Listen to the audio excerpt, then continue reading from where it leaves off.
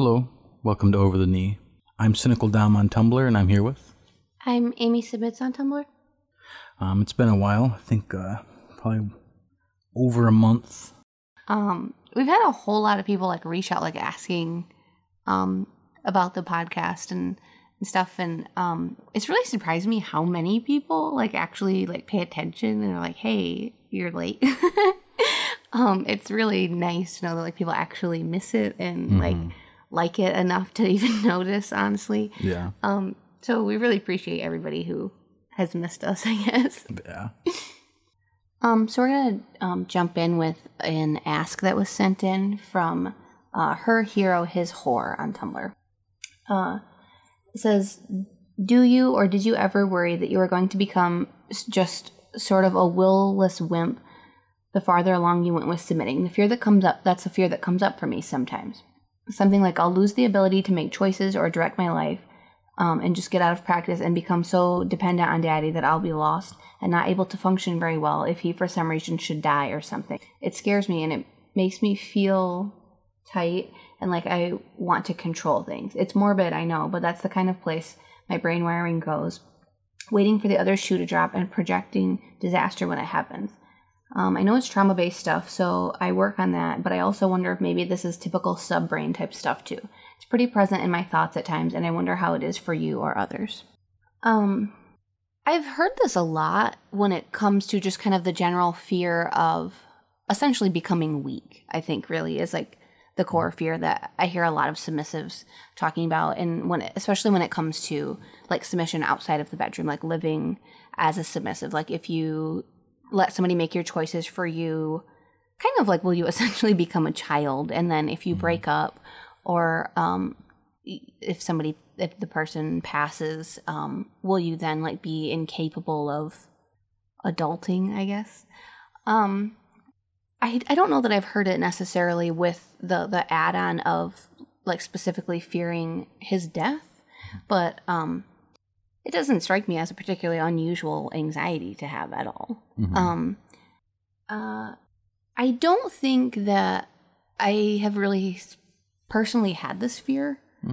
And something that, the first time I ever encountered this kind of concept was seeing somebody get an ask, a dom get an ask. It was aren't you making your submissive ill-prepared for the world if you die or you break up or anything like that? And the answer there was I don't think that you lose the ability to do something just from not doing it. And I had done an add-on to that saying there are choices that I make for you that I have made for you from the time we started dating. I you don't care what your body wash and deodorant smell like, and you can pretty much use anything semi-decent and it's fine. So I've always picked out your deodorant and body wash based on what scents I like for you to smell like. If we were to break up, I'm sure you would be capable of picking out your deodorant and your body wash. I don't think that is a skill you could lose. And I feel most of the decisions that you make for me are very much in that same vein. You saved me from being indecisive, and I would be indecisive if I were alone again, but I've been indecisive before and I've managed to make decisions anyway. I think it's a little bit more than that. I think I do kind of steer the ship and where we're going and what are our short-term and long-term goals. But I think even with that, it doesn't really change the fact that maybe in those big types of things, sure, maybe how comfortable you are doing that could atrophy, but I don't think to a point to where you couldn't do it. And especially for a submissive, because a lot of submissives, one of the things that animates submissives is making sure things are controlled and safe. And so I think the anxiety of having no hands there would easily make them step up past to where they've been atrophied. Yeah, and I think a lot of submissives, even when they just feel like their dominant isn't present or something, is when they might start leaning towards topping more. And it's because I'm certainly guilty of that. And it's because I want to submit and I want you to be in control, But and I don't ever feel like you drop the ball, but sometimes my anxiety isn't as sure or whatever. And in those cases, I absolutely start taking back over. And it's because if you're not going to handle it, I'm going to. And well, you just start trying to take back over. Well, yeah. But you know what I meant. I meant if something happened to you. So I would be less happy for sure. Oh, yeah. It would be very hard. I would have anxiety. I might get a lot of advice from other people before making a final say. I would spend way too much time sweating over decisions and things. But I think when it really came down to it, I would survive, and I'm sure you would too. But I certainly understand that anxiety, and I do think it's normal. And it's great that you say you're like working on that because you think it's trauma based. Like maybe therapy or something could like resolving other issues, especially like related to death or abandonment or anything like that. Like maybe it will help, you know.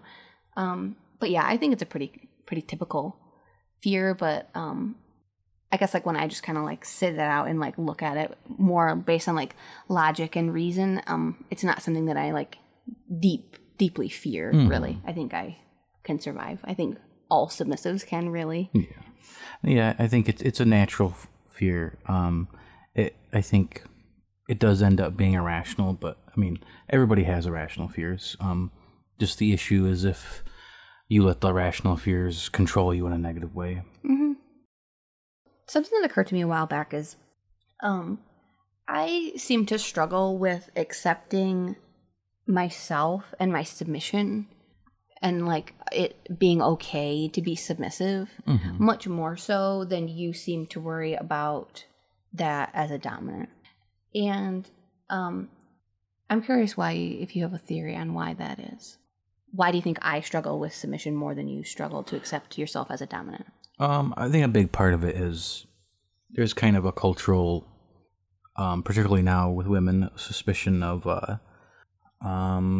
submission being tied to weakness as like a negative thing.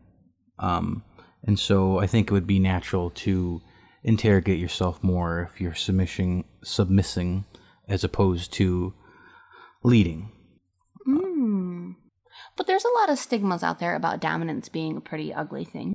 Abusive or controlling or domineering. Yeah, and the other big part of it is I definitely question myself a lot about a lot of things. Yeah, I know you do. I didn't mean to suggest. No, I know. Let me finish. But when I think I know something, I don't.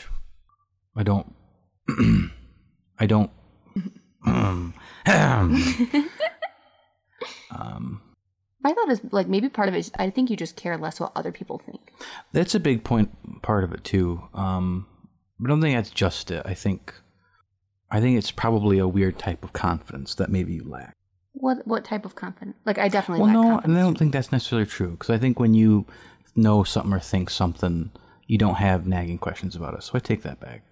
I guess just to say my thoughts clearly, like I don't think what I'm doing is negative or bad, and I've thought a lot about it. So that's just kind of the end of that for me. Yeah. But why? Yeah. And I think like I knew that, but I think like because the stigmas with dominance is that it is that you're essentially railroading another person or that you're abusing them, right? Like those are the two big ones, and those are so obviously things you do not do. Yeah, the stigma is about being abusive, not about leading, whereas there's stigmas about submission in general. So there's different stigmas. Right. Well, and I think like there's a little bit more complexity with submission too. Like I feel like it seems like we tend to think like of dominance as this one, like I'm talking about like within like the BDSM community, like within Tumblr. I get the sense that, like dominance is pretty straightforward, whereas like it seems like submissives tend to get broken up into groups more frequently, like littles or slaves or alphas, or I don't think they say beta, but whatever a non-alpha submissive is. And so you see things like like I'm not I'm not passive. I'm just submissive. Like, and so like personality gets brought into it. And so you can kind of go, well, like, yeah, we're all submissives, but like some people are proud of being this type of submissive, and I'm not that type of submissive. So am I the bad type of submissive? Whereas like you just don't seem to see that. I don't see that as much when dominance is discussed. It's like, well, there's like abusive doms and there's good doms. You know, of course there's like daddies and masters and stuff, but I don't see a whole lot of discussion about that, about types of dominance and stuff in general. So it just kind of seems like, again, as long as you're not abusive, you're good. And like, this is sticky water. I may not leave this in, but I think women question themselves on that kind of stuff a lot more. And obviously not all submissives are women, but it does seem to be, at least on Tumblr, like a bigger portion are women. And I'm not even saying that that's natural. That too could be culturally ingrained. So it could also be a difference in our gender. So do you think it's fair then, your confidence as a dominant in your dominance largely just comes from knowing that you aren't the negative things, that you're not abusive, and that you aren't railroading me, that I have a voice and that I want this? And I think that's a positive thing too, not just that's not negative. Do you think that if I were more confident in being a submissive and like accepting that that's like my label or whatever, that we would be less closeted? No, because I don't think we would ever be uncloseted with the labels. Are you talking about like in personal life, offline life, right? Right, like with friends or family. Yeah, I don't think we'd ever be uncloseted with labels, just because a lot of people have misconceptions. And outside of that, I don't think we are closeted outside of like spankings and punishments. And I think that's another one too, where people could very easily get a very bad idea about it naturally. I think you'd be concerning if they didn't have negative suspicions about it. Yeah, yeah. But I think we're a little closeted when it comes to like permission. Like, I don't think I would like blatantly ask for permission, but I do feel pretty comfortable. Like, sometimes I'm like embarrassed of it, honestly, but I'm like confident enough to do it, of like, hey, do you mind if I do this in front of somebody else? And like, I'm definitely a little embarrassed of it, and like I'm conscious of it now. But I remind myself that I did little stuff like that before we were DS, and I never thought twice about it, and nobody ever looked at us sideways, because it just kind of, I'm just like that. And so it's never raised any eyebrows. And so I try to remind myself, like, this only seems awkward to you because you're like hyper aware of it. Yeah. But I don't think I could ever, like, I would never blatantly ask for permission. Yeah, I think that's another one too, where people, I think it'd be a natural assumption to think like it's a sign of abuse. Yeah. But you don't think we would ever, if I were more confident, that we would considering just outing ourselves and deeply explaining it to some, like, not to everybody, of course, but I mean, do you have any like desire to do that? Not particularly. It's just, I mean, just because you explain it doesn't mean they'll believe you. It just, my mind goes to like, how does it level out positives and negative chances?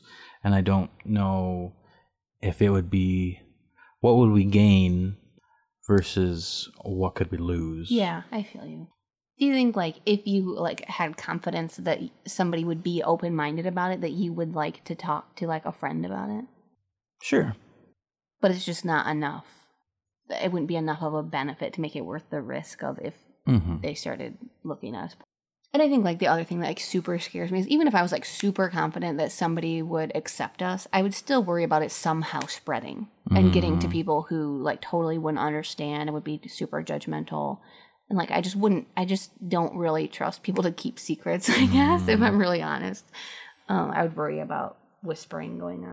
Yeah, I don't really care about that. I care more about, like, people we care about thinking they should boycott our relationships to protect me. Yeah. So this was an anon that got sent in.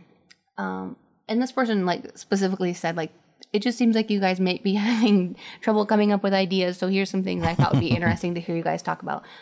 So you guys can do that if you want to, like just send in things you want us to talk about or things you think are interesting. Yeah. Send either of our blogs and ask and mention that you'd like it to be discussed in the podcast, and we'll do that. So it says, do either of you get frustrated that the other is not fully committed to the dynamic? Have either of you gotten frustrated to the point that you've considered taking a break? From reading others' blogs, it seems common that DS couples have periods where they are active in the dynamic and other times where it has fallen to the wayside due to stress, obligations, children, work, etc. Have you experienced that, and do you have any advice on how to bring it back into focus? Can you give us a glimpse at what a day in the life looks like for you guys? Are you ever short with him? What happens when he doesn't like your tone? Hopefully you spark to some of these. Thanks. So it's kind of a lot of questions in one. So, so the biggest part of it is, well, I guess we'll just go bit by bit. Do we ever get frustrated that the other is not committed to the dynamic? No. Have either of you gotten frustrated to the point that you've considered taking a break? We've never taken like a full break, but I just feel the need to like fully explain what that means to us. That doesn't mean that I do the exact same things every single day. Oh, yeah. So, and some people would call that taking a break. So, back when we first started this podcast, like a couple weeks in, I think, my grandfather died. And so, and like family came in from out of state that we hadn't seen in years. We had like 4 different things before the funeral, family things, like for like a week and a half. We had like something every day, and it was obviously terribly emotional and all that stuff. So, I didn't work out for a long time. You like excused me from the dishes. You helped me with the dogs. And all of these are rules and like expectations of me as part of our DS. And so, when something happens like that, or if I don't feel well or whatever, I get excused from rules sometimes, but we just don't view keeping up with every rule as being the bar we have to meet in order to say we're maintaining our DS. I think, in my view, the core of maintaining our DS is I still have to either explicitly get permission from him to skip a rule, or I have to ask for it and be granted it. So he still gets to decide whether or not I get leniency. That's really key. I can't just assume I get a break. But then other than that, like just that he's generally in charge of like making decisions and like wearing the pants. And like there's just kind of a sense of that in the way that we interact in ways that we don't like intentionally cause. It's just kind of who we are and how we mesh. From reading others' blogs, it seems common that DS couples have periods where they are active in the dynamic and others where it's fallen by the wayside due to life stress. Have you experienced that, and do you have any advice on how to bring it back into focus? So like you had said, nothing major and nothing that we don't address in the moment. But like that could be too, because maybe we haven't. We don't have kids. We don't have kids. That's a big one. And also like maybe we haven't had as a big enough test yet. I mean, yeah. That could very well be true. But I also think it's possible that this is also, again, a matter of perspective and that how people perceive things, or DS style too. So again, some people may say like our DS got off track if they're getting permission to skip rules frequently or submissive tasks frequently. Some people will say like we haven't been very DS lately if they're not doing kink. But certainly when we're really stressed, sometimes our sex life suffers. And I think the kink part of it makes a big difference too, because I think people who do DS where all of their DS is kink, then it certainly is going to need to be pushed aside sometimes because you can't always prioritize sex. And I think it really helps a lot that I have to specifically ask for leniency each time, because then, so like again, when my grandpa passed away, so I do like dishes every other day. I work out every other day. So I was having to ask permission every day. And so, you were reminded every day that I was kind of in leniency. And so then there comes a point where you stop saying yes. Mm-hmm. And so it's kind of that daily reminder of like, are we going to pick this rule back up today? Mm-hmm. If you're asking permission every day. And so I think that really helps. It seems like a lot of people just do the thing like, oh, we'll just kind of set it aside and pick it back up later when things are calmer. But then there's not like that daily permission. And so I think I can see how that might make it a little easier to kind of let it slide for a bit longer. Yeah. And I think I just feel good asking your permission because I feel like, I don't feel like being your submissive suffers if I have leniency as long as you are choosing to give it to me. And whereas if it just kind of faded away and we didn't talk about it, I would go into a tailspin, I think, of feeling like I wasn't aware of your presence. Am I ever short with you? Yeah. Very rarely, but sure. What happens when you don't like my tone? I spank you. Sometimes. Yeah, sometimes I will like give you a hey, watch it, but depends on the severity and context, I guess. And that's because we have a respect rule. And so context matters a lot. And intent matters a lot. So we're playful a lot. And sometimes we like get razzing each other and it goes a little too far. And so if it's something like that where it just gets a little too intense, that's almost certainly going to be like a watch it warning type of thing. Most of the time I feel like when it's like an attitude or tone issue that like actually gets me in trouble, it's really over the line. I think the other caveat I need to add with this one is that's also assuming that I am just out of line. Like if he were short with me first and then I was short back, I would not be in trouble for that. But he holds himself to a standard of speaking to me very respectfully. And so most of the time it's just me. And so then that's different, you know? Yeah. That was all of the ones from that, Anna. Okay, so we're going to wrap this one up. Remember, you can send us asks and mention the podcast, and we'll include them in our next week's recording. Bye-bye. Bye. Don't move so much. I was trying to get him up here to make him grunt in our goodbye. Oh. Say goodbye, doggo. Make noises. It's your turn. You get 3 grunts. Okay, goodbye. Bye-bye. I wonder if it was enough to pick up. I bet it does. Good job, doggo.